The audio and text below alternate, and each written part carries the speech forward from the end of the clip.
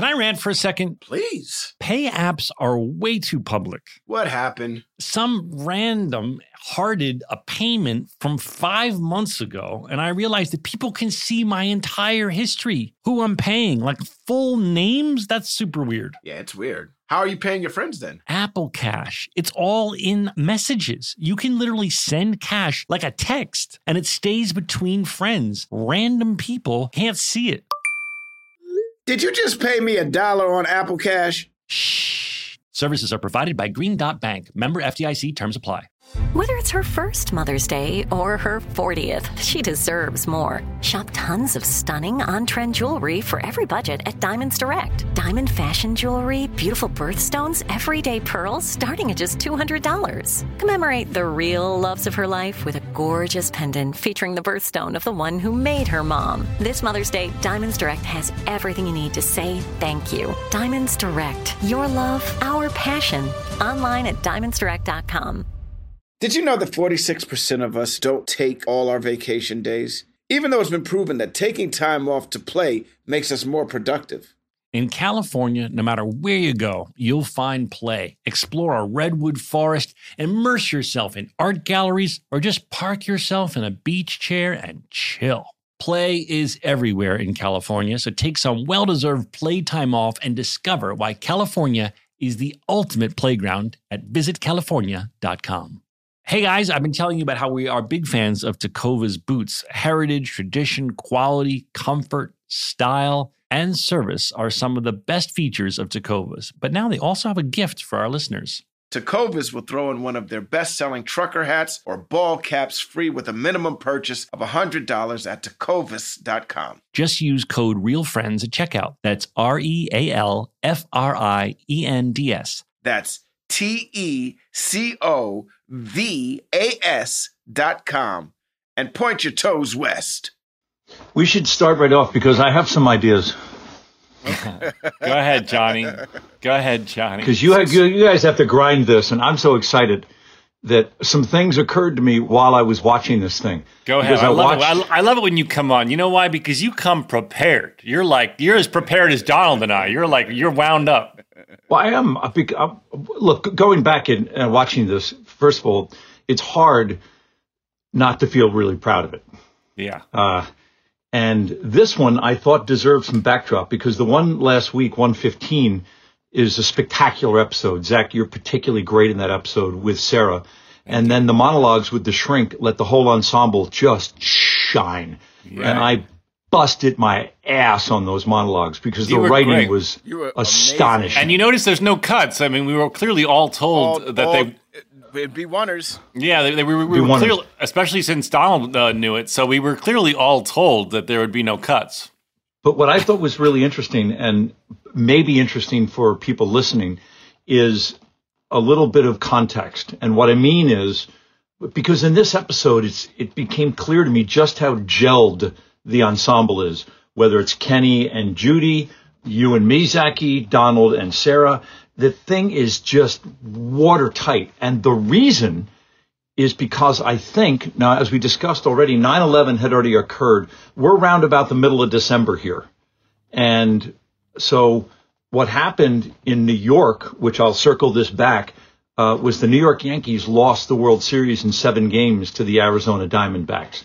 And the only reason that's relevant is because they lost, there was no ticker tape parade in New York City. So we were invited to the Thanksgiving parade in New York City. And it was the first taste of real rock star for all of us because we worked till Wednesday night till about 9:25. And this was a week or two before this episode. And then we were whisked off to LAX, where we occupied the entire front of first class. There was only one other person. There were only one other. That's right. And it was a boy band. It was like O-Town or something like that. We shared first class. It was the cast of Scrubs and O-Town. I remember this flight. It might as well have been a private plane. It wasn't, right. But it was first class. It wasn't coach. It was first. It wasn't business class. It was first class, and we were going to New York to participate in the Thanksgiving Day parade. Yeah. Now, remember, there had been no mass gatherings allowed in New York since that Tuesday morning in September. This just wasn't allowed. The Yankees were supposed to be there, but they weren't. Right. So we fly overnight, and you guys can chime in, but we fly overnight. We're deposited at some chapel on the Upper West Side somewhere. Yeah, we didn't even go to the hotel. They dropped us off at the freaking parade. Yeah, And we were we- like lying on the ground in the chapel to kind of Absolutely. get Yeah. I And remember we that. got sideways on the plane. Yeah. Yeah. Sideways. as you do. And then we got up, and Zachy, I think you brought your nephew onto the float. Yes. Yeah, I did. And it was a quasi-racist kind of Pocahontas float. And I think behind us, they've gotten rid of some of those since then. I think, yeah, but Absolutely. I think ours was. but here's the Scrubs cast and a quasi-racist Pocahontas float on the Upper West Side in the staging area. And who pulls up behind us but the Wiggles in the big red car? Now, I had gone to Wiggles concerts with my son every time they're in Los Angeles for the last couple of years. I was eating, sleeping, and drinking the Wiggles. So I got off the float, and I went back to the big red car. I introduced myself to Murray and Jeff, and I introduced myself to everybody. And I became friends with the Wiggles, and I am to this day. You hang out with the Wiggles still?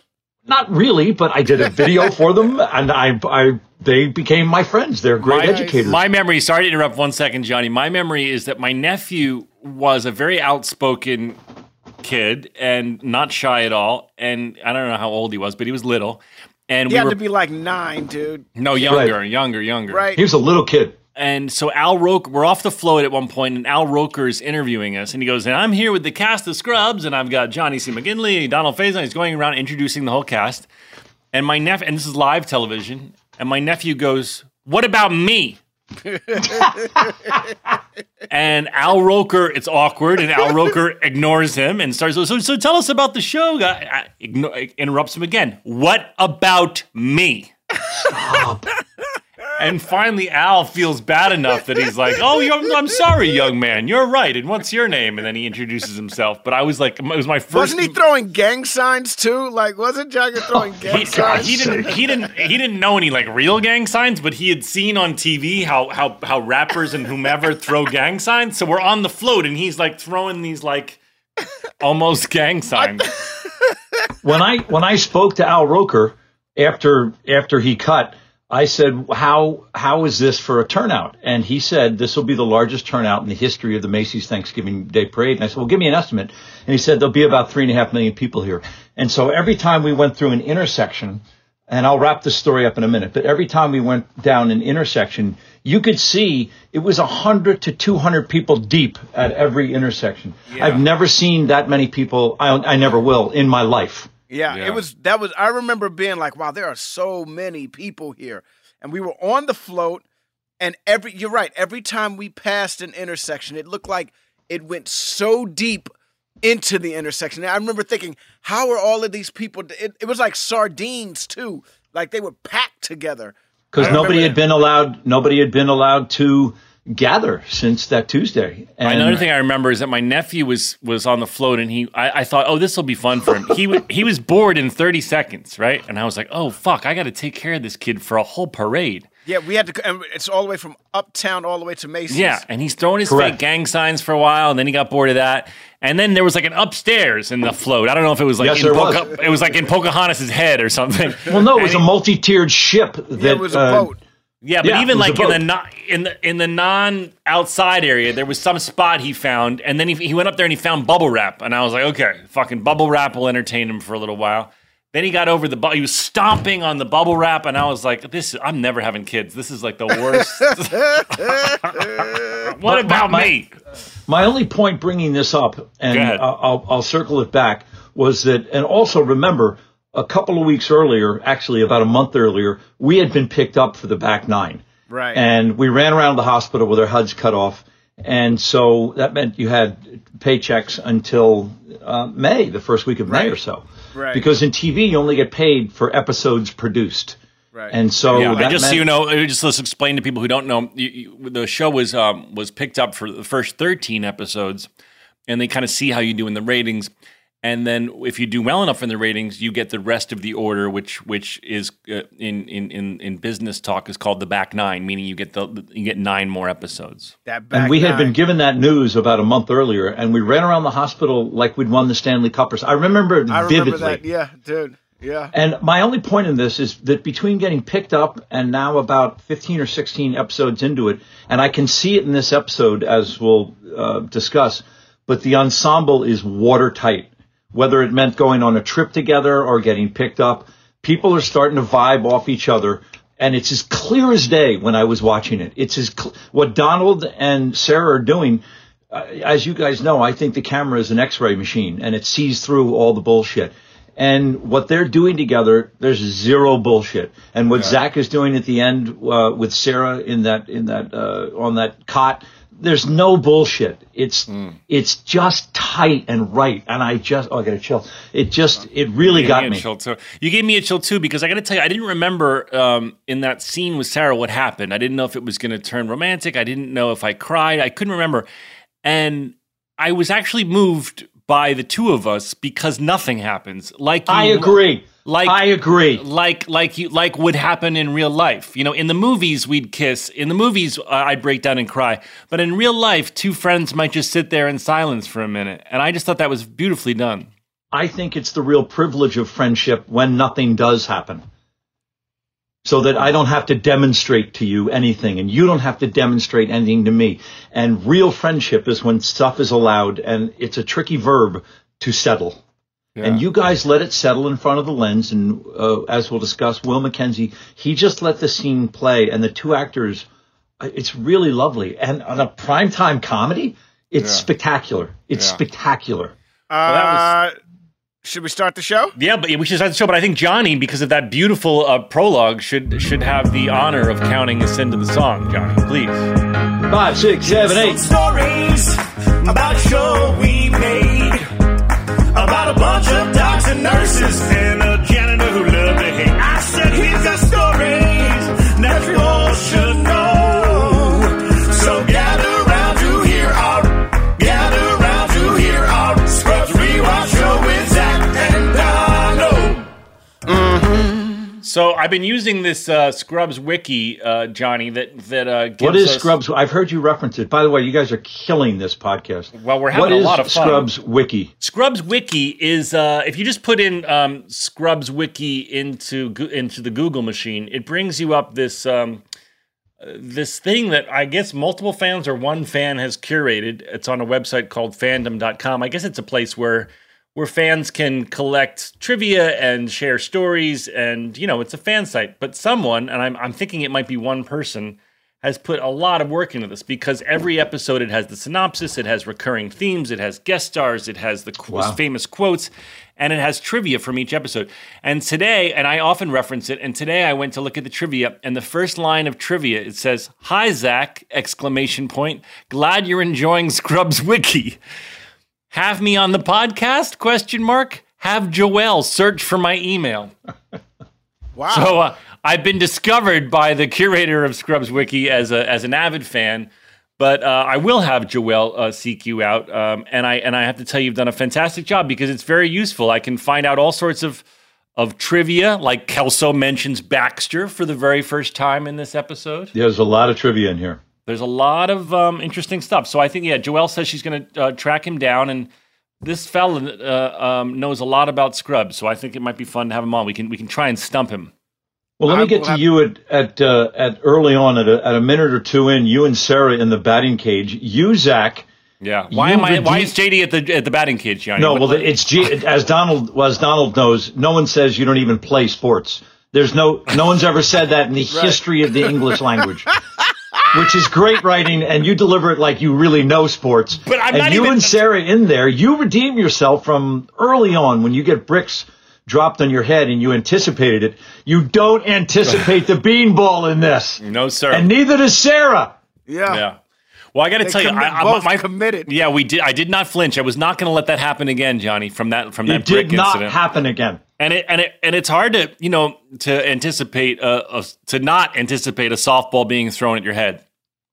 Well, you both did it, and as a result, it's Charlie Chaplin funny. But why is JD at the batting cages? He's not even with Turk. Yeah. Like it'd be one thing if he's with Turk. Like Turk made me come. I'm alone at the batting cages. Yeah, neither one of you play sports. Neither one of you play baseball. Neither one of you. Not a chance. In real life, too. Dude, why? I think Sarah, like in high school, Sarah was like on the shot put team. Yeah. Who's on the shot put team? I've never heard Sarah talk about a single sport. Have you? Oh, skiing. She's a good snowboarder. Right? She's a damn good snowboarder, yeah. Yeah. Right. No, she's Canadian. I think that's a rule up there. You got to be able to ski or snowboard. But she, I just didn't understand that bit of writing. Mike Schwartz, we should say, was the writer of this episode, along with, as Johnny mentioned, Will McKenzie, who is an incredible director and directed a lot of people's favorite episode, the musical episode. Will McKenzie is famous on set for the way he says action. And cut. Yeah. Do it. Do you remember, Johnny, how to do it? No, he does cut, but he also does this. So Donald's coming into the room. Yeah, that's right. He talks into it. That's right. He sums up the scene. He's like, okay, and here comes Donald, and he's mad about what Carla just did, and action. This is and cut. I think he's directed a zillion sitcoms too. I mean, he's a legendary TV director. He is. Yeah. I think he's retired, I imagine now, but he is just a legend. And a pretty good tennis player, apparently.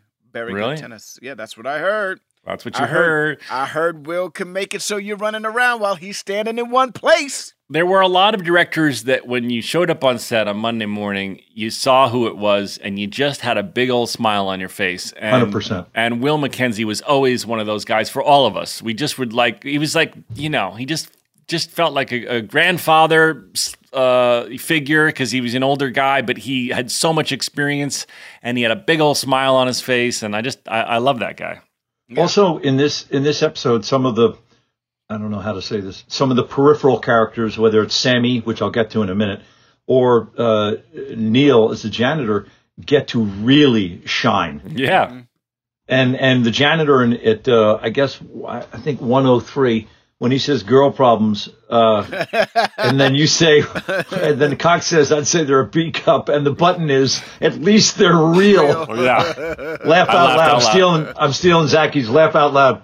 I did. I laughed out loud at that, man. And, because it's funny because, we keep fucking with Bill, Johnny, because he's hanging on by his fingernails to this old lore that the janitor barely talked to anybody in season 1, and he was still deciding by the time he started season 2 if he was going to make the janitor solely a figment of JD's imagination. Billy's not still hanging on to that. He is. Yes, he is. And every episode, the janitor's talking to a different cast. And Donald and I joke that we're like detectives, being like, "Well, how would Bill possibly rationalize this one?"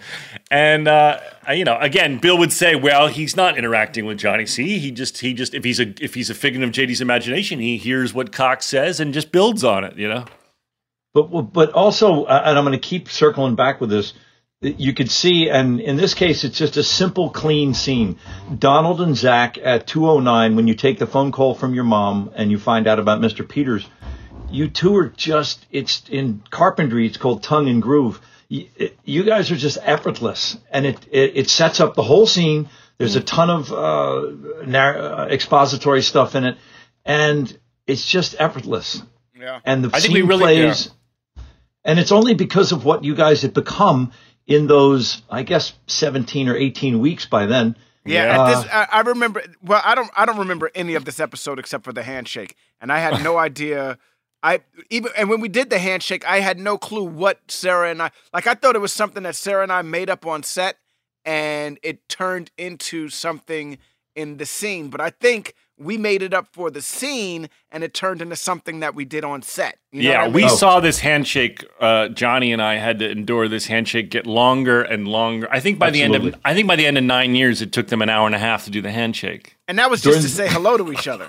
Yeah. During the Vietnam War, I found out it was called a DAP, a DAP. Yeah. We were dapping it up. Yeah. You would dap somebody. But wait, now, Donald, you don't remember if you guys were just fucking around and made this up and then put it in the show, or it was written? I think it came from the handshake in the show. I think our handshake, we made it up for the show, and then it turned into something that we did all the time when we saw each other. But that once again is what I'm talking about. It's effortless.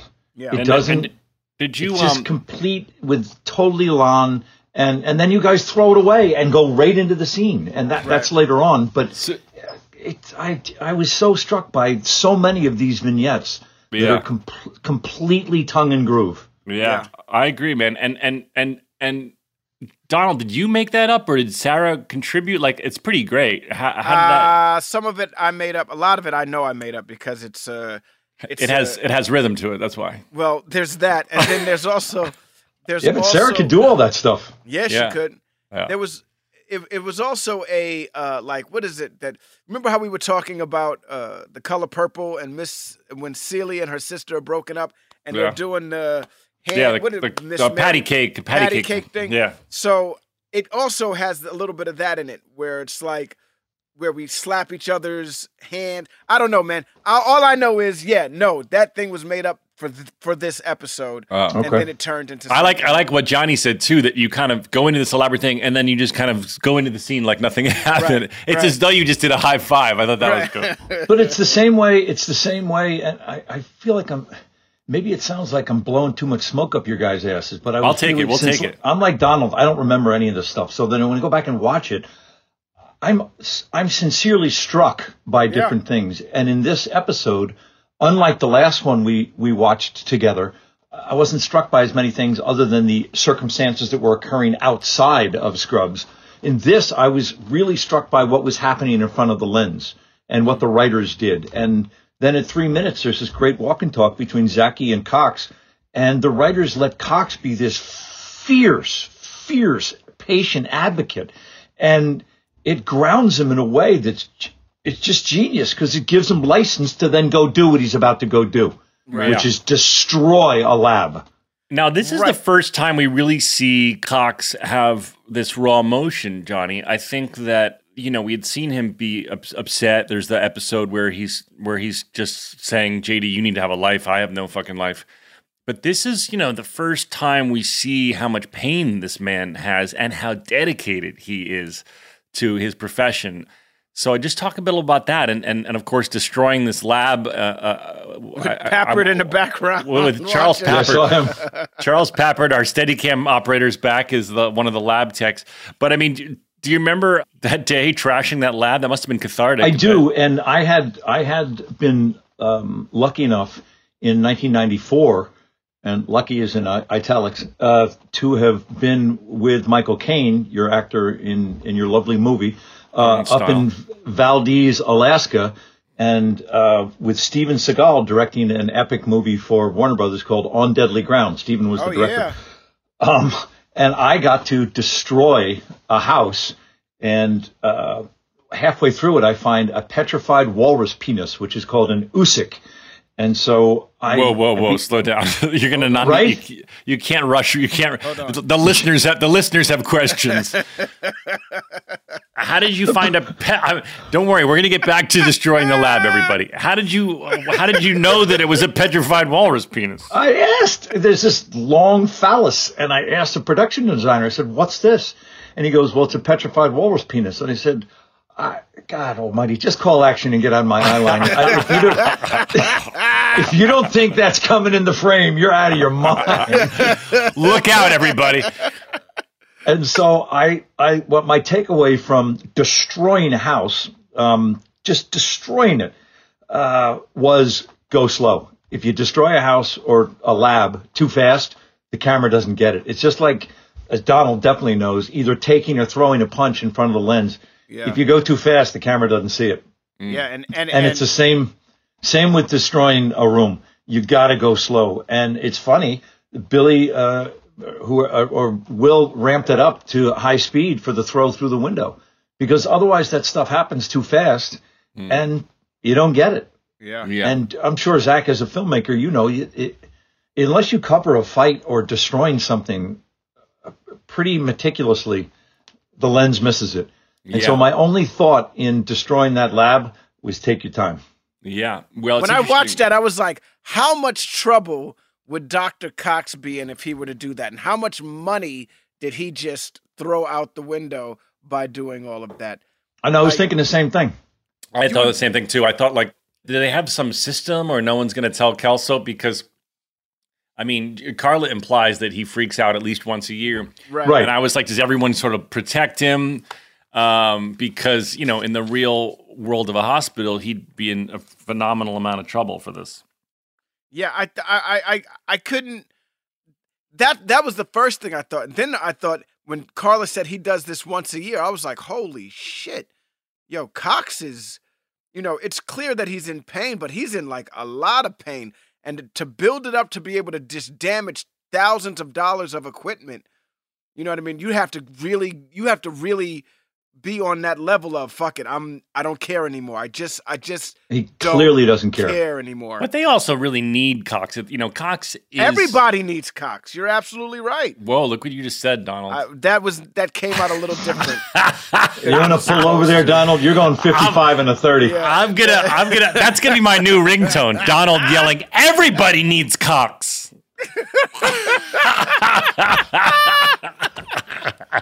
In the hospital. In the hospital, everybody In the hospital, needs and I meant Cox. the character.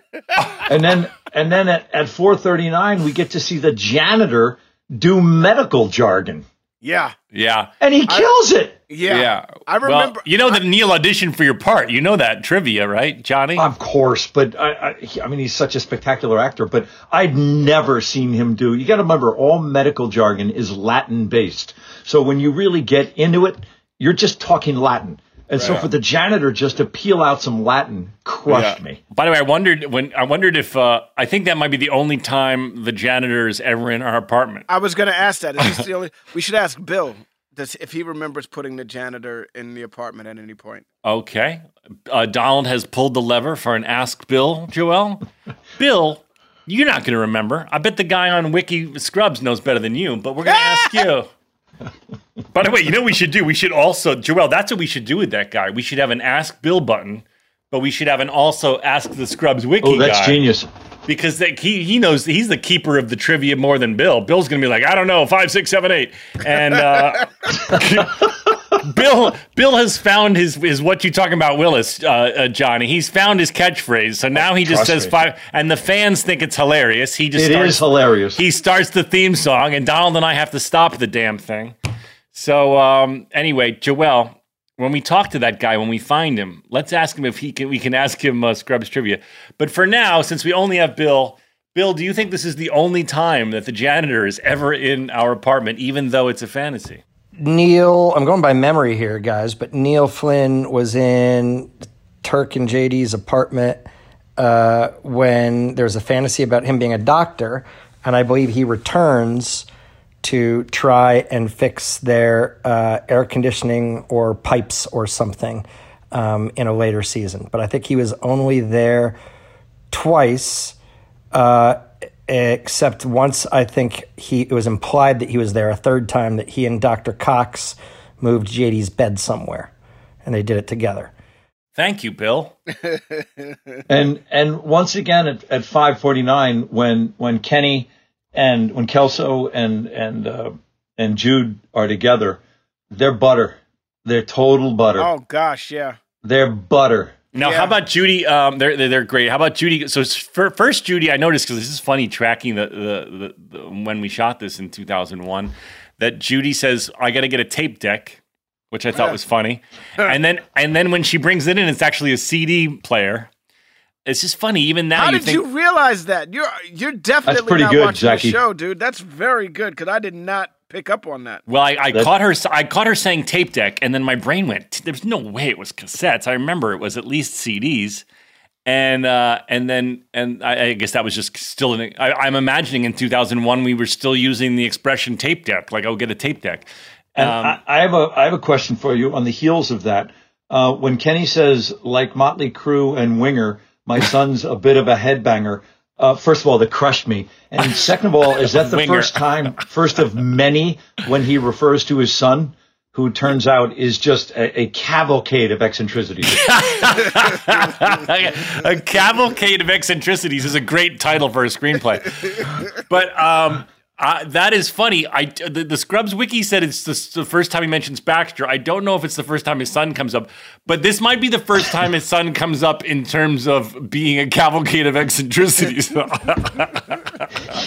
His son, it turns out, is the single most tortured person on the planet. I know, and we never got to meet him, and we never met his wife. I think it was Enid. Yeah, but right? it's so much better. It's so much better. No, it was all. Remember on Cheers when you never saw what's her name? Cliff's family. No, I think it was Norm's wife Vera. We never saw. I Joelle gave me the thumbs up. Am I right, Joelle? Wow, well played, Jackie. Well played, Zach. The bartender would always alley-oop him. See, I bet sports reference, and then he'd have a one-liner and dunk it, if you will. I blew the one-liner because I didn't remember it.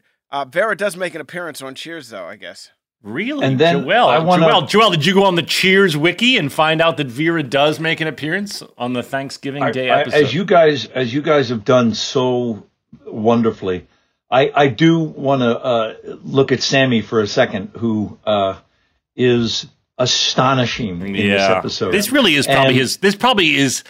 I hate to say it, but probably his first real. I mean, other than one-liners, this is the first episode where Sammy really shined as the lawyer. And even when he and Jude together are completely money. Did you guys get goosebumps when they sang together?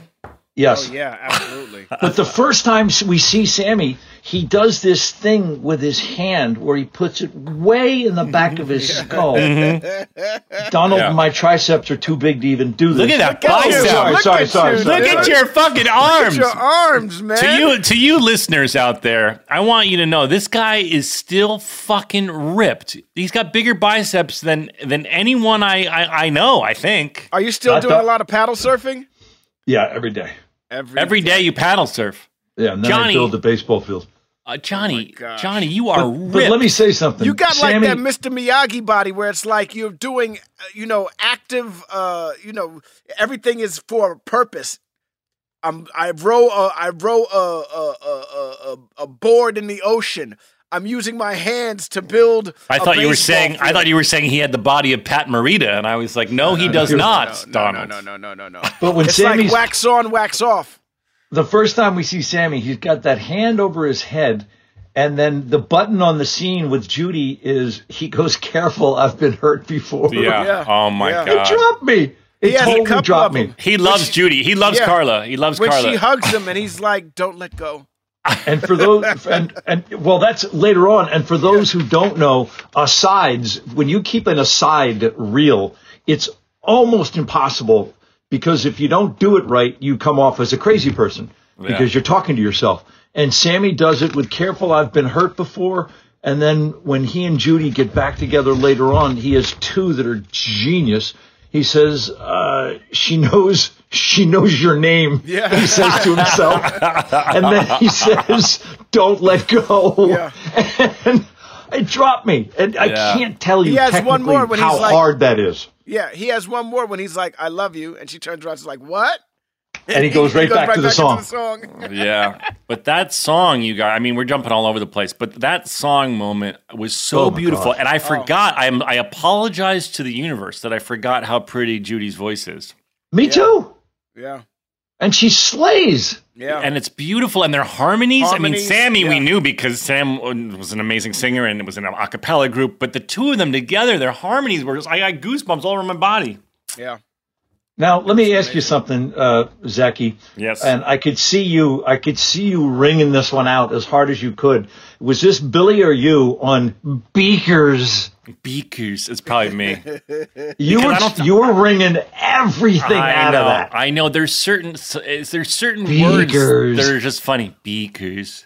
I think it was probably not in the script because that wouldn't probably been funny on the page, but I was probably just riffing like words that sounded funny. And we should say it's the first appearance of Franklin, played by Masioka. Yeah, I was about to say Masi. Oh. Before he went on to be a time-traveling star of Heroes. Right. He was the star of the show Heroes. Yeah. And I think this was his first juicy gig. He recurred as Franklin. For a while. He's very good. Yeah, he was funny, hugging his favorite microscope so that you didn't destroy it. And then at 8 minutes, we go to what I referenced earlier, is Sarah and Donald. And it's what I started this whole thing off with however this ensemble gelled, whether it was just time or traveling together and getting into it. You guys are effortless. All right, but let's go a little bit back, Johnny. You're going too fast. First of all, oh dear Lord, please tell me that's not a onesie. Oh, God. And now, Dr. Cox says, first of all, I'm wearing a onesie, which I love a onesie. I don't wear a onesie to bed, but man, when I have a onesie on, do I love a onesie. And I guess JD really loved one because he wears it to the bar with you, and then Cox pulls over the two ladies to flirt with him. Okay, before you go past what I had. Yeah, but that's at 11:28.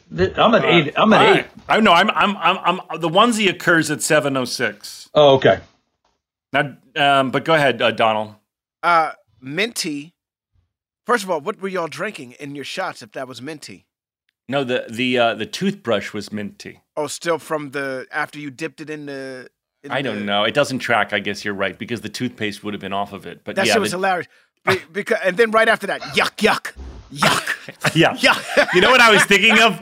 Do you remember? I don't know if you remember this, Donald, but Johnny, you definitely remember Easy Rider whenever Nicholson would do a shot, he would just say a random word because the shot was so bad in Easy Rider. He'd do the shot and he'd go ah, but he would say like a random word that would like help him recover from how bad the shot was.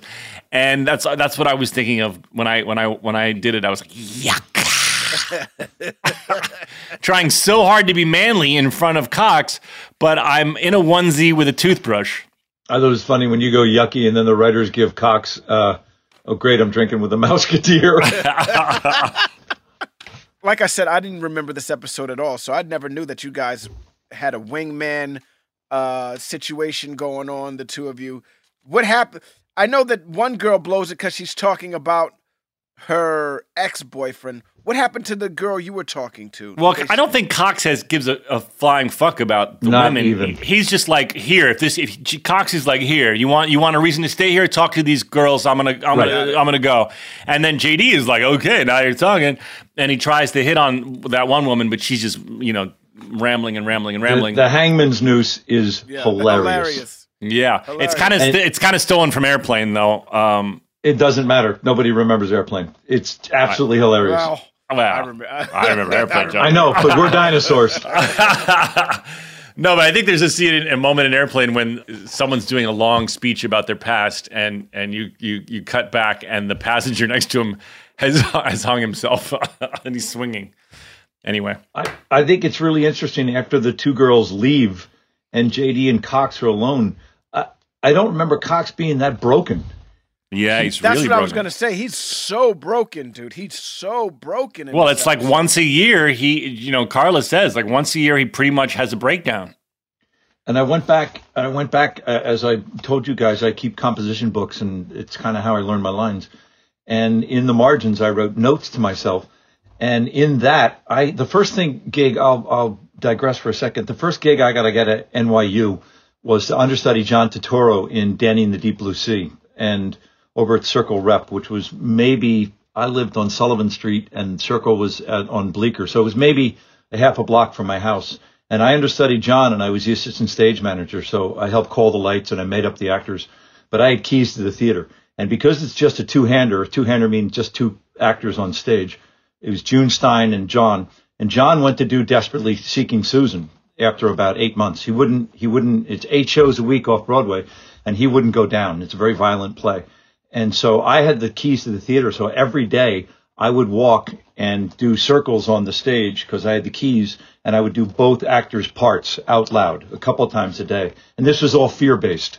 And you were afraid. Sorry, Johnny, you were afraid that you might have to go on, and you didn't want it. Yeah, I was scared to death. Yeah, I get it. And John finally went to go do Desperately Seeking Susan, and which every actor in New York wanted to be in. And so I got to take over for him for about a week.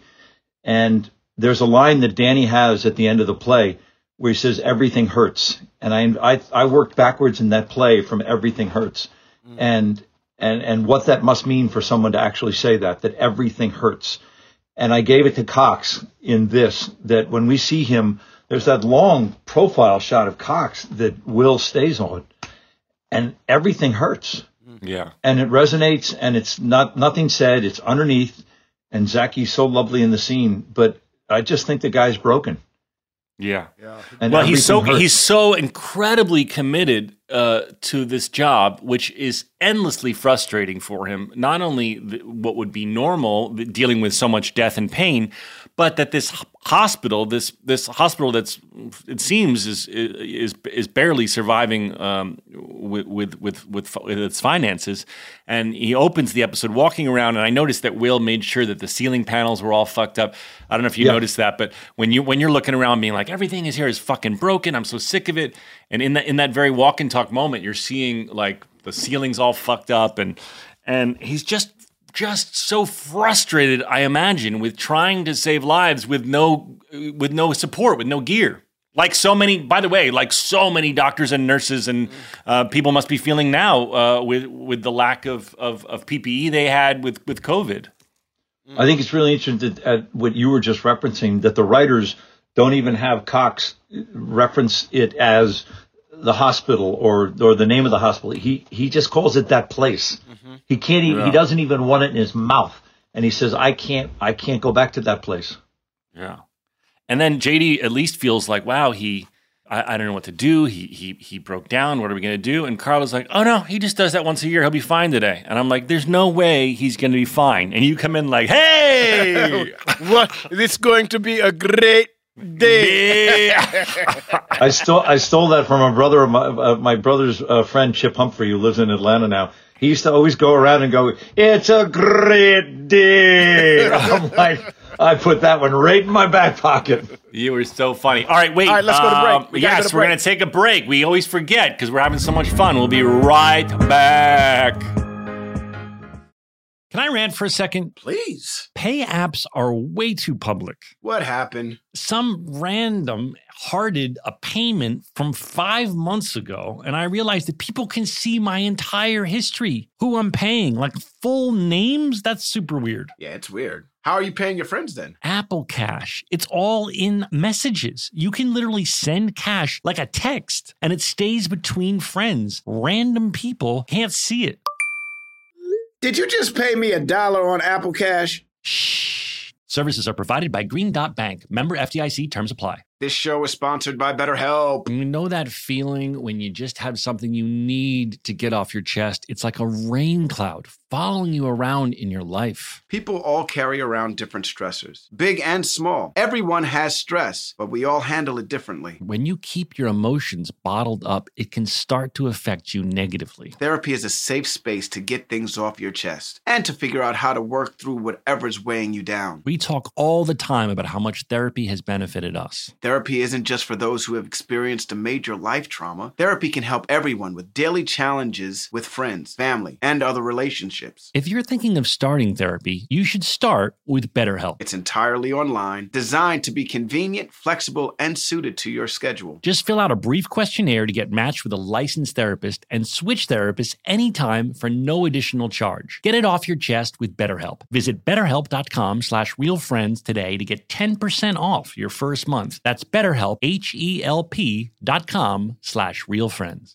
Hey listeners, it's been over a year since my family switched to our first Helix sleep mattress. And let me tell you, we've never slept better at my house. If you're still sleeping on an old school spring mattress, you're not getting your best night's sleep. The Helix lineup offers 20 unique mattresses, including their award-winning Luxe and Ultra Premium Elite collections. So how will you know which Helix mattress works best for you and your body? Take the Helix Sleep Quiz and find your perfect mattress in under 2 minutes. And your personalized mattress is shipped straight to your door, free of charge. Helix knows there's no better way to test out a new mattress than by sleeping on it in your own home. That's why they offer a 100-night trial and a 10 to 15-year warranty to try out your new Helix mattress, depending on the model. Don't want to take my word for it? Helix has been awarded the #1 mattress picked by GQ and Wired Magazine. Helix is offering up to 30% off all mattress orders and 2 free pillows for our listeners. Go to helixsleep.com/realfriends. That's helixsleep.com/realfriends.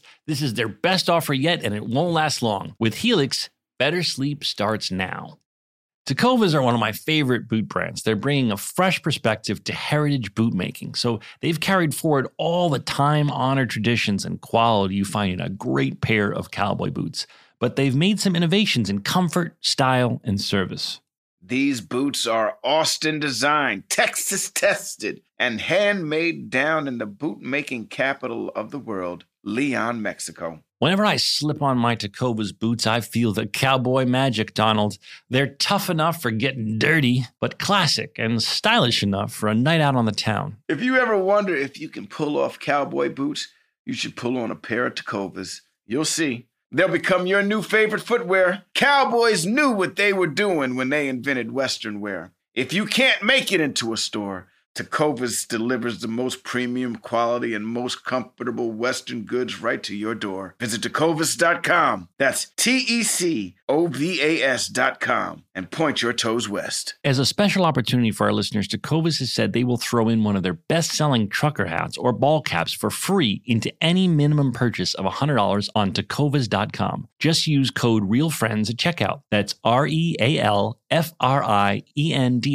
It's about a $30 value, and they sell fast, so there are always new styles and looks. Again, for a limited time, just enter code REALFRIENDS at checkout to add a free logo hat to your order as a one-time gift from Tecovas. Only at Tecovas.com.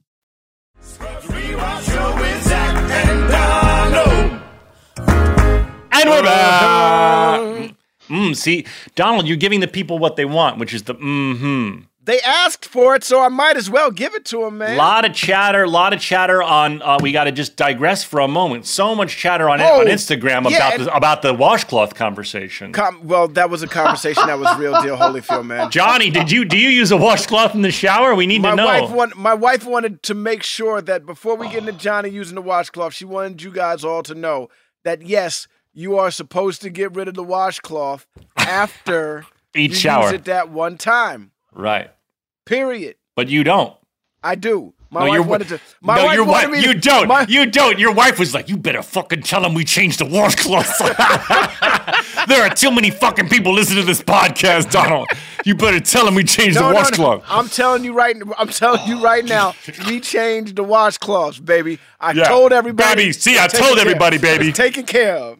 It's not like she listens to the show anyway. If you want, we can have Dan go back and re-edit that sentence into the original washcloth debate. It's out there. It's out there. Oh, Jesus, that was funny. Well, I just want you to know that in that episode we were talking about both what kind of merch we should have and the washcloth debate, and so now my whole Instagram feed was like, "How about merch that says Team Washcloth on a washcloth?" I love it. That destroyed. Also, somebody said, now look, man, if you know me, this is how I am. But listen, I accumulate a lot of spit in my mouth when I talk. So sometimes I might when I'm talking. Right. Listen, you asshole. That's how I talk. All right. Accept it. I just did it again. And if you got a problem with it, you can kiss my ass. All right. Which of course, for avid listeners, begs the question: which instructor did Donald have today? I know. Yes. Because he just went into aggressive guy. You're right, Johnny. Good call. I need to protect how I sound on this thing. Everybody had a problem with me saying, you know what I mean, and now somebody's talking about the way I slurp when I'm done with my sentences. Slurp. Why the way slurp? By the way, they have those fancy spit guards for the mic we could get you, right, Dan? We could, there's like a little circle that goes in front of the mic so you don't have to be spitting all over it. I'm in my house. I don't need to do any of that. All right. Well, why don't you reach behind you and dab your mouth with some sweatpants? Sweatpants, fuck you, dude. Fuck you. Fuck you.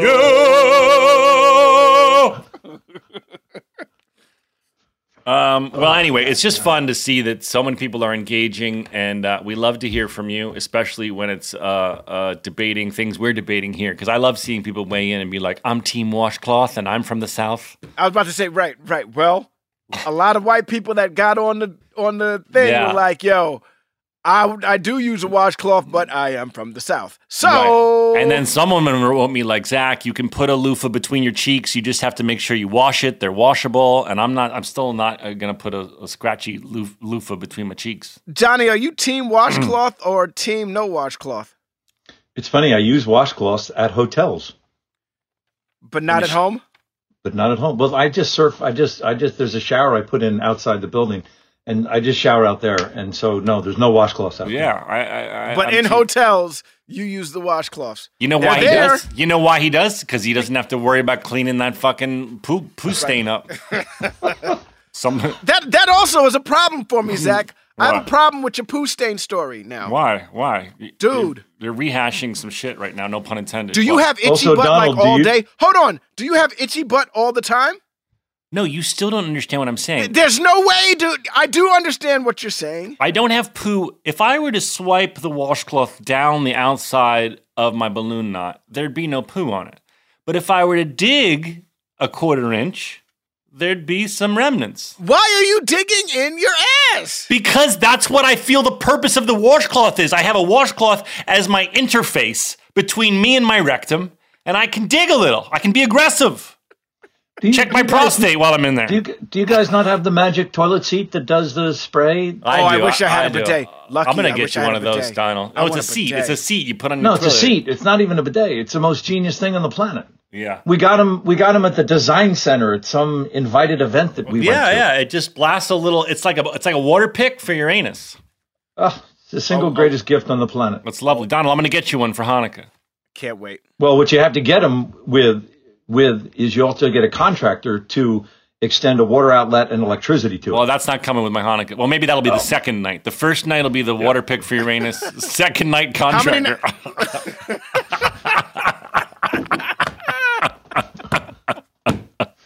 Could we get back to Laverne? All we do is Welcome back. Welcome back, Welcome Johnny. back to the show, guys. Johnny, this is what happens. I know. By the way, I when you're listen to you guys. when you're here, we can. I love that Johnny's already here, being like, "Can we get back to the episode?" dude. Which is what I'm the one who's always saying that We've shit. tried to digress several times, and Johnny's like, but you know, when Yeah. 6:02. I wanted to. Yeah. All right, let's talk about. I thought in 1252. I thought Billy likes to take a swipe at Zachy every once in a while. He always has. What did he do? And Laverne says, "You think so with those ears?" Yeah. And it's just and Zachy goes So fucked up. totally uncalled for. So fucked up. I must have done something that week that he wanted to take me down a notch for. 100%. I never really had my ears dissed before. I mean, obviously, I have a large nose, and I'm used. You know, anytime a caricature artist would draw me, it would be like 95% nose. So I'm used to that. But I never really had my ears dissed before Nurse Roberts went after them. Yeah, she took no small amount of pleasure in doing it too. No. Red Dawn, 1540. I've never seen Red Dawn. I don't know anything about Are Red you Dawn. fucking kidding me right now? You've never seen Red Dawn? No. Johnny, Mil- did you audition? Did you audition for John Red Dawn? Milius. No, I didn't. wasn't up to that speed yet. Well, there's a part in that. Well, you're probably way too young. I have no idea what Wolverines means. Please tell us. Okay, so the Russians in Red Dawn Yeah. attack America. Yeah, Colorado. Our trivia friend says there's a mistake in the episode. One of you guys says Michigan, but it's actually Colorado. Yeah, because Go the on. Michigan are the Wolverines. The college team Michigan are the Wolverines, but it actually takes place in Colorado. You're right. There you And go. they attack, and students are the rebellion. They wind up being like all the adults are gathered and put into concentration camps, and kids. Yeah, Harry see Dean Stanton. Yeah, C. Thomas Howell, Charlie Sheen. Does it hold up? I mean, they Parts. tried to remake it and stuff like that. The action is amazing. Who's the older brother? Oh my gosh, Ghost. Well, Patrick is the hero. Swayze. Patrick Swayze. Yeah. Just so many people are in it. Right. This is the first movie that Jennifer Grey and Patrick Swayze did together. This is before Dirty Dancing. And Leah Thompson. Leah Thompson's in it also. What a cast. A lot of people went on to do Good group other of young things. actors. Yeah, It makes me think of another, before you explain it more, Taps. We were talking about Taps the other day. Do you guys remember that Bunch of movie? good actors. Yeah. A lot of At genius. Valley Forge Military Academy. Yeah, and a lot of amazing actors. It was their first big thing. Sean, including, Tom. Sean, and Tom Cruise. Yeah. Yep. But anyway, go back to the plot of Wolverine. So the kids fight back. The kids and the school that the kids, they're all like on the football team and stuff like that. And the football team of the school is called the Wolverines. And so when they're in the fight with the Russians, their victory cry is Wolverines. Their battle cry is Wolverines. Like, if, G.I. Joe was, Yo, Joe! Theirs was Wolverines! Right. Okay, got it. And in the world of Scrubs, Elliot knows this movie. I don't believe it, but I believe Turk knows it. I don't believe Well, Elliot. Turk would know it, so therefore JD would know it. Right, but Elliot walks in like, oh, I forget the homework assignment. Let's watch Red Dawn. I'm like, come on, buddy. I'd love to. Yeah, but it's also I great. used to love that movie. Again, you guys both throw the gesture away, and it's great when Zaki comes in and goes, yeah, Wolverines, and he just throws it away, and Sarah does too, and it's great. You know, when I was first watching this episode, before I got through it, I was like, what a dick Turk is for inviting my newly ex-girlfriend over to do a homework assignment at the fucking living room table. But he knew it had to be done. Yeah, but then he comes correct. There's a great thing later on at 10:45 that Donald does this great thing where Sarah goes, you and I can still hang out. And Donald goes, no, he's my best friend. Either you fix it or, and then there's an ellipsis. And for all of us who have had divorced friends or friends who have broken up, it's the way Donald lays it out. You can't have both. It's never, you got to be friends with either the husband or the wife. You can't have both. It doesn't work. People always choose a side, don't they? 100%. You have to. Yeah. Yeah, there's no in between. You can't stay in between. You can't be like, she's my friend and you're my friend. It doesn't work that way. Right. I got it. Now what we learn is that Turk did it in order to try and get them to be friends again. Right. Well, I think his intentions are really good. But it's so raw. I mean, it's still so new, this breakup, It's like... yeah, but you guys are running into each other. Elliot and JD are running into each other every day at work. And there's all of this animosity towards each other. Yeah, it's how the show opens up. I felt sad about it. I have to say, I guess these old feelings of being so invested in these characters came up. And of course, I'm sure... memories of times in my own life of this stage of a relationship. And sure, I don't know, I was so invested that I genuinely was feeling sad for these two characters and how they clearly love each other so much. And as we learn in the series, they ultimately choose each other. But that awkwardness of trying to be friends and having mutual friends and working together. I mean, what a nightmare. Yeah, but what you just said pays off in the final, before you guys go up on the roof and throw watermelons. When you guys are on that cot, Zaki, your truth is that it made you genuinely sad, and it resonates. It absolutely jumps into the lens, and it resonates, and it's so lovely. I think I had so much... There's nothing demonstrative. There's nothing showy. It's just this guy's sad, and sad sucks sometimes. I think that was easy to play because it was real. And I think I had so much love for Sarah, and I just, I could just play in my heart that we weren't going to be friends anymore, and it was just easy to tap into, Right. I hear you. It showed. It was very good. I really... when in the beginning of the episode, when JD says my teacher died, I was like, oh, this is going to be the problem of the episode. And then when Cox goes into this rant, I was like, no, this is the problem of the episode. And then how you bring it full circle, it's always brought back to one, right? And with our show. So at the end of it all, you remind him, didn't you tell me about your teacher that, just passed away? How are you going to deal with that? Because I know you're trying to hide it. What did you do when you found out your teacher died? Oh, that's right. You made a joke. That shit stings inside. And if you hold on to it and if you don't have an outlet, you wind up doing what I did. You know what I mean? And there's not a bunch of people at this hospital that are going to protect you the way they protect me. That's the honest to goodness truth. Yeah, get this shit out. You know what I mean? That was well said. I believe that too. I mean, I feel like I do that in life. I try and dissipate the emotion by making a joke, and then you're all which is fine. It's a coping mechanism, but then you're letting that shit fester and build up. Yeah. And then Johnny and Cox is saying, like, look what happens if you let it build for 364 days. You fucking destroy Franklin's lab. And I wrote in my notebook, because I'd had about a 20-year art crush on a Welsh poet named Dylan Thomas. And I didn't have the spine to go down to the writer's room and ask Billy if I could put this in, but I did put it in the margins. The poem that do not go gently into that good night, rage, rage against the dying of the light. And that informs everything I'm telling Zachy in that scene, that you don't go gently into the good night. Rage, rage, rage against the dying of the light. Oh, I got a chill.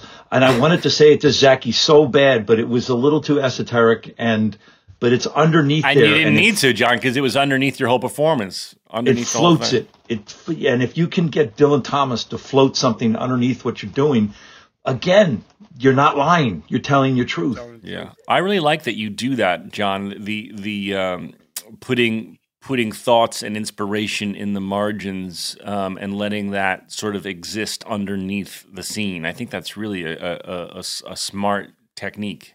It's completely selfish and self-serving. It helps me. I always find that if you can, since we're lying in front of the lens, most of it's a lie. In other words, I'm not Dr. Cox. I'm not the guy. I'm not Sergeant O'Neill in Platoon. Right. I'm not. I'm some guy. I'm just an Irish jackass. And with a baseball field. If you can reduce the frequency of the lie, whether it's Oliver putting us through 2 weeks of boot camp or putting Dylan Thomas underneath a particular beat, that reduces the lie. And if you can reduce the lie to a certain frequency, then the lens doesn't suffer it as a lie quite as much. Right. And I think genuinely, this might be a non sequitur, but for me, genuinely listen. You know, a lot of times actors will ask me for, and I'm sure you guys get this as well. Young actors ask you for advice, and you try and think of like something succinct you can say, because none of it's that easy. But when I do try and say, the most basic thing that I've learned is genuinely listening. If the camera's on me and Johnny C playing Cox is saying all these things to me, and I can genuinely listen, I'm not looking in my periphery at the camera, I'm not looking at the gel on the light that's about to fall, I'm not distracted by something, I'm genuinely listening, then I can't help but react naturally as a human being would. Now that's not easy to do. I find I can only do it in spurts, which hopefully those spurts can be edited together into something good. But that's sort of my version of what you're saying is being as present as you can and genuinely listening, because you're telling the truth. Yeah. And then we react. I remember when I did this movie, The Last Kiss, and I had a scene with Tom Wilkinson, a wonderful actor, and it was one of those moments where this really worked for me. The cameras were kind of far back. I love that when on the occasion when they can be sort of a little bit far away on longer lenses. And me too. And he was just on the porch, and he's giving me a speech about his daughter. And I just remember being so present. I didn't see the cameras. I just saw this man talking to me and giving me advice about how to deal with my troubled relationship. And I just felt, I was so in the moment that in spurts, I was able to just forget that it wasn't real. You know what I mean? No, I totally know what you mean. When I did G's Trippin', I got stoned with my boy Dion right before a scene, right? When I was in Homie Spumoni. Oh.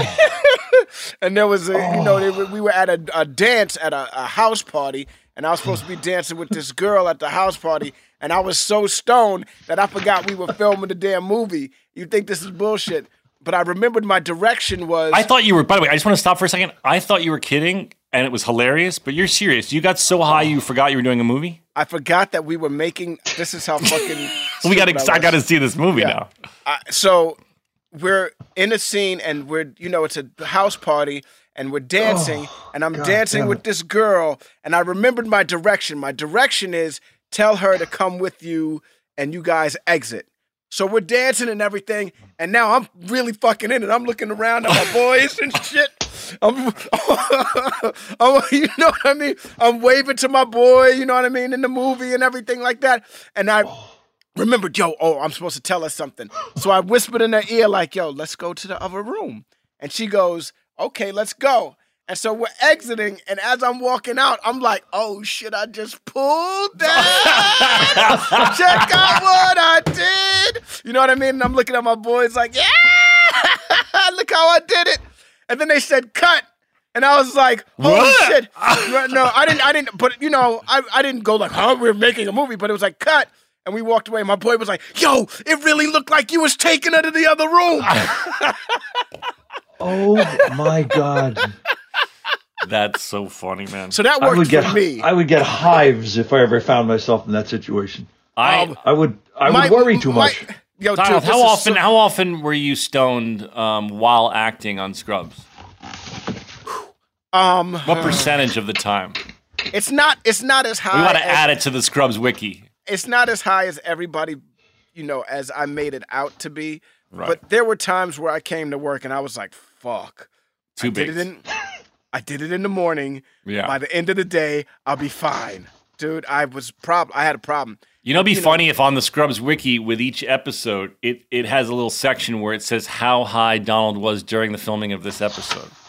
And it has like a red for very. There's like a color system, like how dangerous the water is at the beach. Those days are over, though. Those days are over. But I do remember. I remember thinking, there's so many actors that are baked when they're working, and I'm sure there are. You know what I mean? But it really wasn't for me. Let me tell you something. I'm going to get us back on track here. At 8:06, Johnny, if Johnny was always on the show, we'd be much more on track. let me tell you something. The Todd shows up in 8:06. Hilarious. And he comes up from behind the couch, and it's kind of creepy. Yeah. It's a little creepy. The things he says to her are creepy, It's a little creepy. I know, but I laughed out loud when he said, when he goes, So is it safe to assume, Donald, that at 8:56, when you do a very graceful jump up onto the nurse's station, that you are not, in fact, wearing silk boxers? I am definitely not wearing silk boxers. Do you wear anything under your scrubs? I did at the time because I was look, man. He has I got to. a leaky. I got a leaky O-ring, and so sometimes loose gasket. He's got a loose gasket. Sometimes when you go to the bathroom and you come back and you got a little pee spot, it's embarrassing. So, but I don't think that underwear. you could. I mean, I don't think that it would be appropriate for you to not have your situation contained. I'm sure there were people that put on their scrubs at. As Johnny's hand goes up. Oh, really, Johnny? You free ball in your scrubs? I do. One time in the Philippines, we were shooting a flick, and during boot camp, I had to go through a river is called a blue, and so we had to go through a blue and hold our weapons above our heads. And then we got out the other side. I took my fatigues off, and I had about 9 leeches right near my power source. Oh my and god! So my power source. I decided, and then Daiwi, that our commandant, told us that they like warm, wet places like under your arms and down in your crotch. And I haven't worn underwear since 1986. Wow. And that's all it took. And that is all it took. You can't preface it with that's all. That's what it took. 7 leeches. 7 leeches near my power source. I'm not. No chance, Lance. And how do you pull them off? Can you just pull a leech off? I've never had a leech stuck to my bun. Dale came and he used like a cigarette butt and like he'd burn them and pull them at the same time. Oh, and gosh. It was very humiliating to take my, to have all 24 guys looking at, the Irish donkey with 7 leeches. Yes. Wow. I'm not getting any leeches near my I guess power source. jeans would be fine, but scrubs wouldn't work. No, gross. Even jeans. Oh, man, I couldn't do it with my jeans. Too much chafing. All right, should we get back to the episode, guys? Are you boxers or tighty? What do you guys? I'm straight up boxers, dude. Tighty whities can't happen no more. No, I don't do tighty whities, but they're not boxers like traditional boxers. Mine are sort of like clingy, tight, soft boxers. Okay. They're Stance. If I highly recommend this brand, STANCE. They're not a paid sponsor, but I'm giving them a shout out. Stance like the socks. Stance. Yes, they make really fun socks, but they also make this like butter. It's called like butter undies. Butter undies by Stance. Yeah, there you go. There's a shout out for butter undies. Send Donald an XXXL Stance, folks. I don't need an extra. My waist isn't that big, dude. Oh, quadruplex? Wow. We got to get back to Kenny and Judy because we haven't given them their due. Okay. Because the song he turns off is in fact the song that then Sammy and Judy sing together a cappella. Yeah, At the beautifully. end, yeah. So pretty. So pretty. That's so tough to do. Also, I Oh. guess it was. They must have practiced a lot. They had to have practiced that because that's so.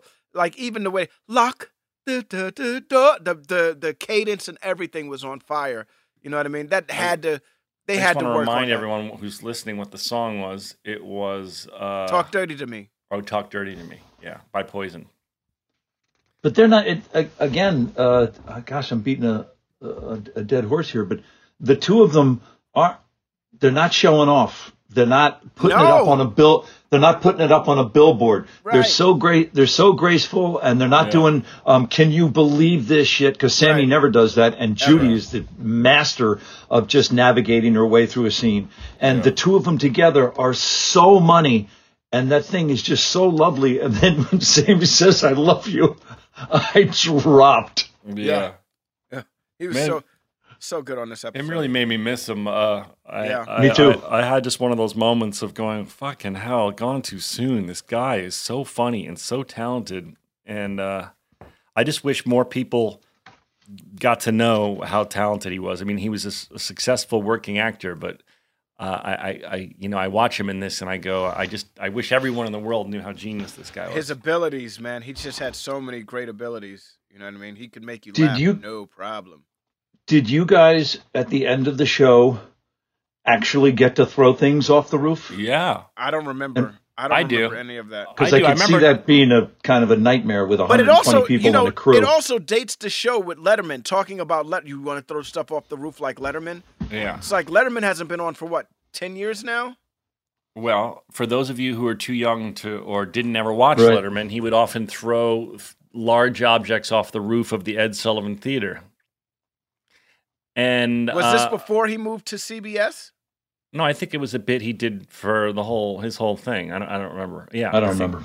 But I think we did. I have a weird memory of feeling like it was kind of dangerous. It's probably something they wouldn't let us do today with all the with the No increase, doubt. with the increase in set safety, because the wall of that roof wasn't incredibly high, and we were hurling watermelons over the side. Absolutely. I don't know that would be approved by HR at this day and age. By the way, Bill Cosby, that made me laugh out loud. And I think it made me laugh. I think it made me laugh because of how bad my Bill Cosby Yeah, it was like it was turned up to 11. It was turned up to 11. I think Yeah. that's... And I what was thought what was it was going on hilarious, there? Dave. It was almost like you were doing an impression of somebody Eddie doing Murphy, Yeah. Murphy doing his impression. Yeah. Now, why Crazy. pudding? I didn't even. That was such a non sequitur. Like we put pudding in medical gloves. Yeah, and then toss them off the roof. Yeah, and then you went into a. Because the pudding. I wonder if that is was in the pudding script. Do with you think that was in the script, or you just riffed that? Aw. No, that was definitely in the script. If we threw pudding off the roof, they definitely put it in the show. I as would like written. to talk to you about I would like to talk to you some of the things you've been doing in your show. about some of the things that you do in your show. Ah. Now, and then Neil at the end saying, Yeah, like Apocalypse Now, right? I think that was I learned from Scrubs Wiki that was the first time Neil's ever been alone in a scene. really, "Oh my goodness." Yeah, that's Scrubs Wiki, they really have. Well, he gets Billy puts him alone more and more as the him building that squirrel thing in his garage, and I think that he gets more and more alone. Yeah, and I think that this was a shift in Neil. Like, I think he entered the world of a regular cast member around here, and There is an episode where Neil's not going to be on this show in the first season, and that's how they got around him not being a regular. Really? If I recall correctly, let's ask that Bill. We sucks. can ask Bill right now. oh, that's a good Ask Bill. Go That ahead, sucks. Donald. Ask Bill. Bill. Comma. If my memory serves me correctly, isn't there an episode where there's no janitor? And if so, was that related to tiptoeing around his contract because he would have had to have been a regular of some sort? Do not say 5, 6, 7, 8, Bill. We'll shut it down. Neil Flynn did not have to test for the part of the janitor, so he was not listed as a regular. I just cast him as a guest star in the pilot with the intention of putting him in every episode. And then we did put him in every episode as a recur guy. And at the very end, made him I was able to convince the networks, they liked him a lot, that we needed to pay to make him a regular the second year. Originally, they only wanted him in a maximum of 4 episodes. But I was like, 4? You got to have him in like 5, 6, 7, 8? No. Stop it, No. Stan. Turn it the fuck off. This fucking guy. Let's take a break. We'll be right back after these fine words. Hey, listeners, it's been over a year since my family switched to our first Helix sleep mattress. And let me tell you, we've never slept better at my house. If you're still sleeping on an old school spring mattress, you're not getting your best night's sleep. The Helix lineup offers 20 unique mattresses, including their award-winning Luxe and Ultra Premium Elite collections. So how will you know which Helix mattress works best for you and your body? Take the Helix Sleep Quiz and find your perfect mattress in under 2 minutes. And your personalized mattress is shipped straight to your door, free of charge. Helix knows there's no better way to test out a new mattress than by sleeping on it in your own home. That's why they offer a 100-night trial and a 10 to 15-year warranty to try out your new Helix mattress, depending on the model. Don't want to take my word for it? Helix has been awarded the #1 mattress picked by GQ and Wired Magazine. Helix is offering up to 30% off all mattress orders and 2 free pillows for our listeners. Go to helixsleep.com/realfriends. That's helixsleep.com/realfriends. This is their best offer yet, and it won't last long. With Helix, better sleep starts now. Apple Card is the perfect cash back rewards credit card. You earn up to 3% daily cash on every purchase every day. That's 3% on your favorite products at Apple, 2% on all other Apple Card with Apple Pay purchases, And 1% on anything you buy with your titanium Apple Card or virtual card number. Visit apple.co/card calculator to see how much you can earn. Apple Card issued by Goldman Sachs Bank USA, Salt Lake City branch, subject to credit approval, terms apply. Tecovas are one of my favorite boot brands. They're bringing a fresh perspective to heritage boot making. So they've carried forward all the time-honored traditions and quality you find in a great pair of cowboy boots. But they've made some innovations in comfort, style, and service. These boots are Austin designed, Texas tested, and handmade down in the boot making capital of the world, Leon, Mexico. Whenever I slip on my Tecovas boots, I feel the cowboy magic, Donald. They're tough enough for getting dirty, but classic and stylish enough for a night out on the town. If you ever wonder if you can pull off cowboy boots, you should pull on a pair of Tecovas. You'll see. They'll become your new favorite footwear. Cowboys knew what they were doing when they invented Western wear. If you can't make it into a store, Tecovas delivers the most premium quality and most comfortable Western goods right to your door. Visit Tecovas.com. That's TECOVAS.com and point your toes west. As a special opportunity for our listeners, Tecovas has said they will throw in one of their best-selling trucker hats or ball caps for free into any minimum purchase of $100 on Tecovas.com. Just use code REALFRIENDS at checkout. That's REALFRIENDS. It's about a $30 value, and they sell fast, so there are always new styles and looks. Again, for a limited time, just enter code REALFRIENDS at checkout to add a free logo hat to your order as a one-time gift from Tecovas, only at Tecovas.com. Rev up your thrills this summer at Cedar Point on the all-new Top Thrill 2. Drive the sky on the world's tallest and fastest triple-launch vertical speedway. And now, for a limited time, get more Cedar Point fun for less with our limited-time bundle for just $49.99. Get admission, parking, and all-day drinks for one low price.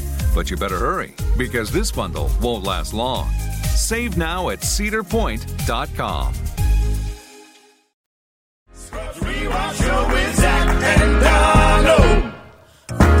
Hi. We're back in. Hello. Aloha. We're back in. Hi, Jeremy. After a quick pee break, we're back. Joelle, introduce us. It's Jeremy Lee. Nailed it.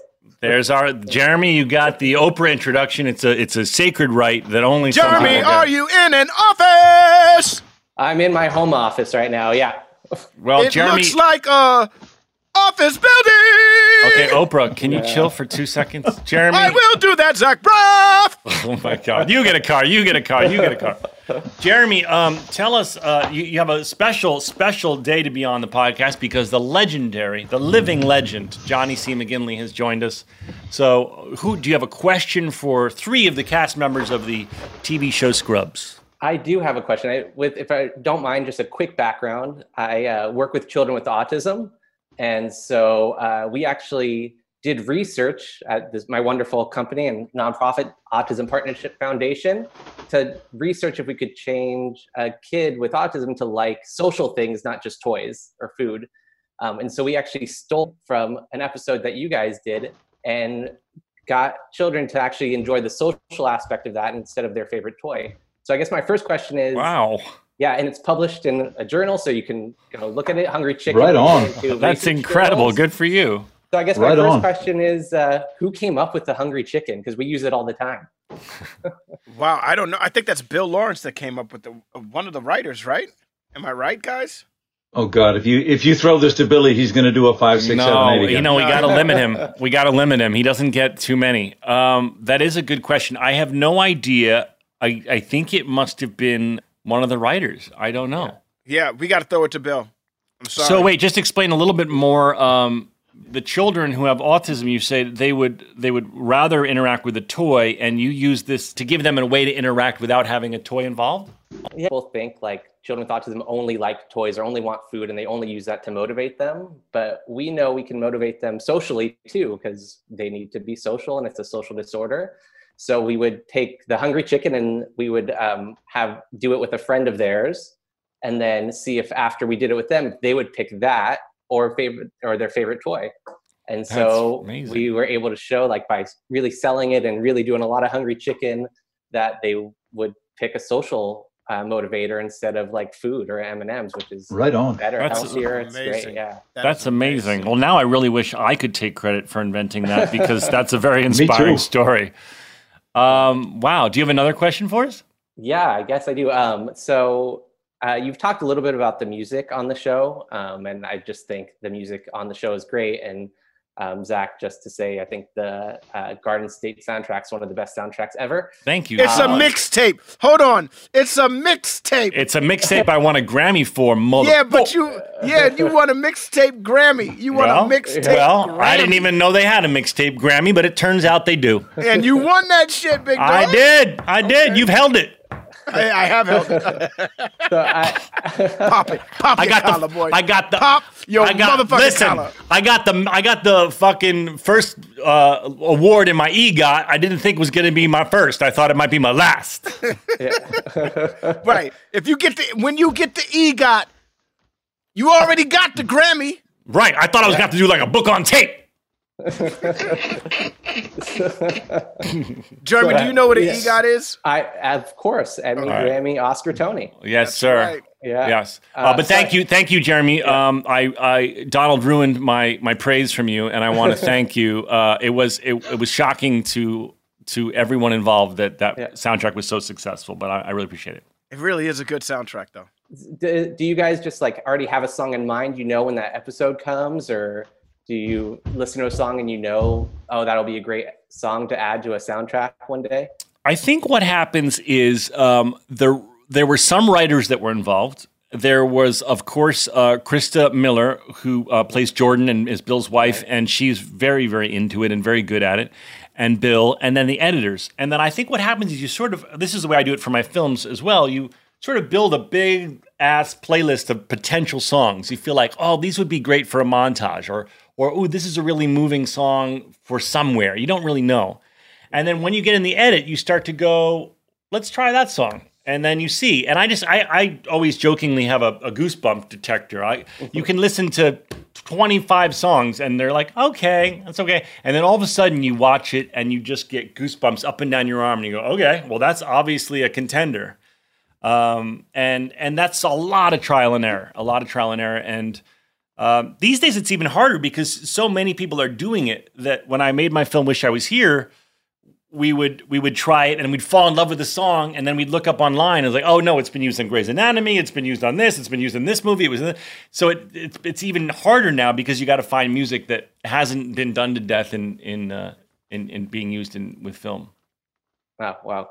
I mean, you guys. I think do a great job. really good example of that is Joshi, your friend Joshi, and the different music he brought to the show. Zaki was just astonishing. Yeah. Joshua Radin is an artist that we love a lot, and lot. Johnny, I don't even know if you know this trivia that his song "Winter," which is in that famous episode where we lose Brendan Fraser, was the first song he'd ever written. No. And, yeah. Oh yeah. Wow. Thank goodness he wasn't a one-hit wonder, dude. Well, this Thank many goodness. years. Yeah. Yeah. This many years later. I loved his cover on Alex Inc. That first episode. Just great. Of Bob Dylan. Thank you. You're the guy that was watching Alex Inc. Thank you so much. My wife and I, who's really sad she couldn't be here, but she's actually a second-year resident, so she's off at the hospital. Oh wow. So, Yeah. Yeah. Well, thank you, and thank you for being such a fan of all things Scrubs and Alex Inc. and Garden State. I really appreciate that. And all you guys. You guys are amazing. Man, you don't even know my name. That was Jeremy! No, we were just watching Can't Hardly Wait. My wife is not from America. We were watching Can't Hardly Wait. Go she's on. never seen it. And I forgot you were in it. Oh my gosh, that's the best way to. That's great. That's great. I didn't It was remember going it. right. It was going right, and then you were like, He's but like, I forgot. he's like, I But turned to my forgot. wife and I was like, "Did you remember that Taye Diggs is in this movie?"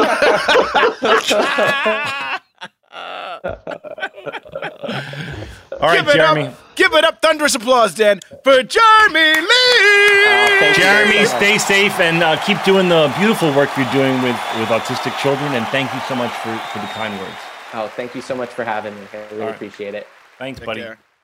Well, guys, I think we did it. We've gone long. The people seem to love it. Whenever I say, I've gotten a lot of chatter on my Insta saying, "Stop saying you've gone too long. We don't want you guys to stop." But we want to. I had a great acting teacher who used to say, "Give them 10 minutes less than they want."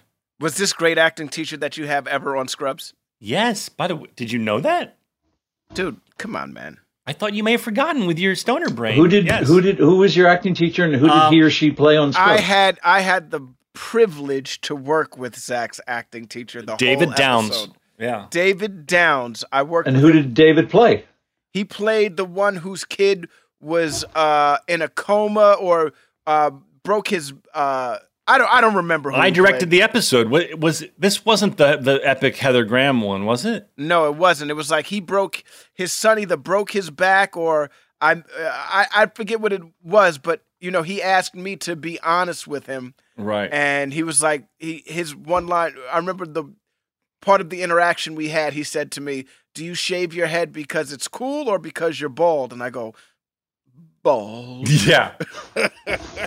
It was a really good episode. We'll have to figure out what it was. But David Downs was my acting teacher at Northwestern and I'll be darned. also a beautiful actor. And so I had him do a guest star on Scrubs. Yes. I always feel like one of the great gifts of being Mr. on Bolger. Sorry. Mr. Bolger. either a hit show or producing a movie is throwing talented friends, not just random friends, talented friends, putting them on your piece. And I did it with a half a dozen actors on Scrubs, and then if people are right, I do it all the time with the movies I'm producing too. Yeah. You have some very talented friends. Yeah, too, you've John got C. quite a posse of. Sorry, I just don't interrupt. I know what it was. Why it was special. It was the Wizard of Oz episode. Joelle is telling us in the chat. It was Mr. Bolger, And his son was brain dead. and his son was brain dead. It was season 5, episode 7. If you're listening and are curious, that epic Wizard of Oz episode. But Johnny, you And have Mr. you have a Mr. lot. Bolger would be an homage to Ray Bolger in Yes. The Wizard of Oz. Yes, sir, it would be. Now, Johnny, You have a lot of friends that like are almost like mentors to me, like Eric LaSalle, Michael Beach. These are people that you've known, Cusack. 30 years. yeah, since you like out of college or you went to college with a lot of these guys. Eric and I went to college together. Right. And he's my guy. Yeah, Johnny, He's my guy. these guys are like mentors to me. Like when I was a young actor, Michael Beach was one of the people when I was doing Wait and Exhale that was like, well, this is what you need to do if you want to be successful. Stop smoking that damn cigarette that you're holding on to. Like, I was smoking cigarettes like, I want to be a movie star, smoking a cigarette at table read. He was like, yo, you want to be a movie star? Put the fucking cigarette down, dude. Mike is no lie. Mike is no lie. Straight up. Johnny, I remember I was thinking the other day, you were on a movie, big movie, the one that took place at the motel with Cusack and All at Night. Oh, Identity. Jim Mangold directed. Identity, and it's a really good movie. I recommend to you. I liked it a lot. But I was good cast. I remember you said you want to come visit the set because the set was really cool. Even though it looks like it's all outside, it was all in a giant soundstage. It sure was, and it was all pissing rain the whole time. And you said you gotta come see this set. It's really cool. And I was like, I can't believe I'm allowed to. And I came to visit you one day on set, and it was just so cool. And I thought of that because I know a bunch of your buddies. You know, it feels like you and your posse often cast each other in each other's films. I think if your posse's talented, I mean, there's some outliers, but then yeah, good on you. It's gonna make life easier. I like that too. I like to use the same people over and over again. But you didn't use Donald in Garden State. Oh Jesus! Here we go. Johnny. Thank you, Johnny. Oh God! Thank you, Johnny. Thank you very much. Like Oliver Stone used John C. McGinley in so many times he's ever made. You would think that Zach Braff would take a, you know what I mean? Like, you know, I want you to be the Johnny C. McGinley to my Oliver Stone. You say that now. But I don't think. How many movies did you do with him, John? 6. Wow, that's Jeez. Incredible. Jeez. And there's 6 of the best. Yeah, What about Talk Radio? I was thinking about you in Talk Radio the other day. I was thinking about you in 7. For those of you who don't remember, Johnny's in one of my favorite movies, 7. I love that movie. Take the shot. And then Johnny, you go. I don't know if you improv. Did you improv this when you go? Somebody call somebody.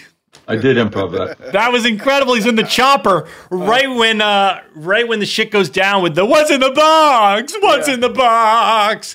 And then David gave us as much rope as we wanted to hang ourselves with. He lets the actors run, and then he'll chop it together in post. But he lets you run.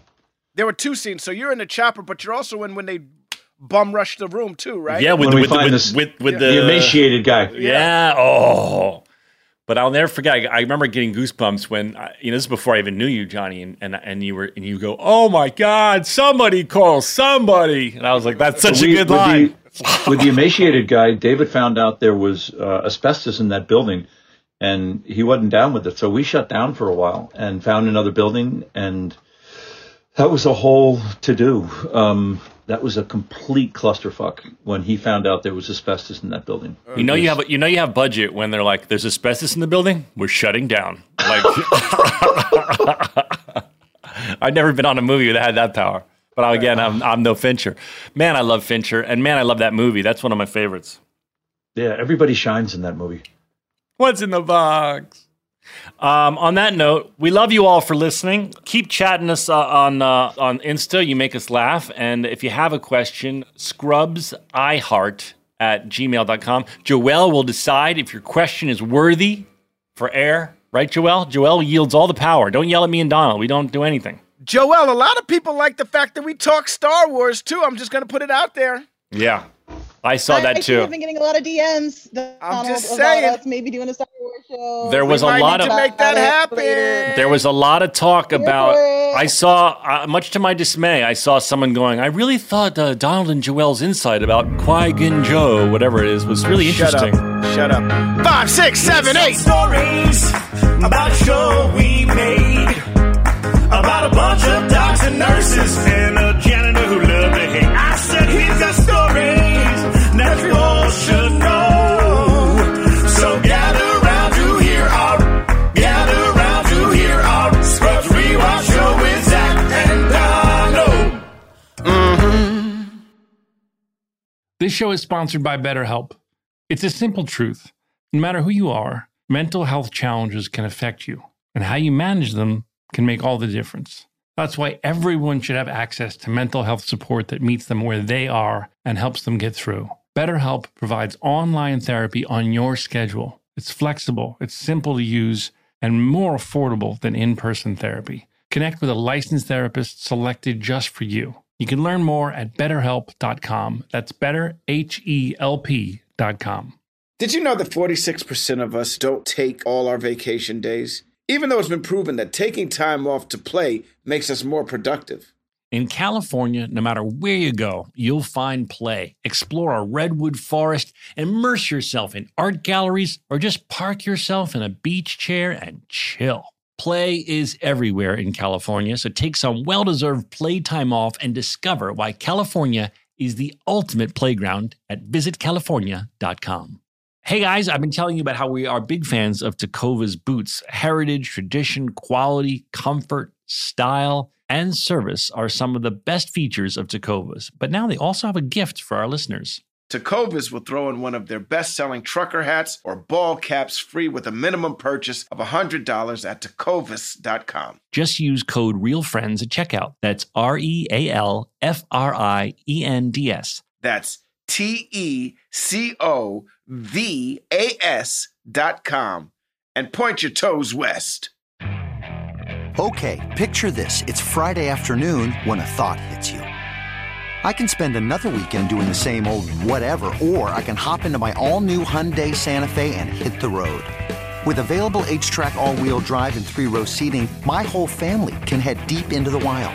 Conquer the weekend in the all-new Hyundai Santa Fe. Visit HyundaiUSA.com or call 562-314-4603 for more details. Hyundai, there's joy in every journey.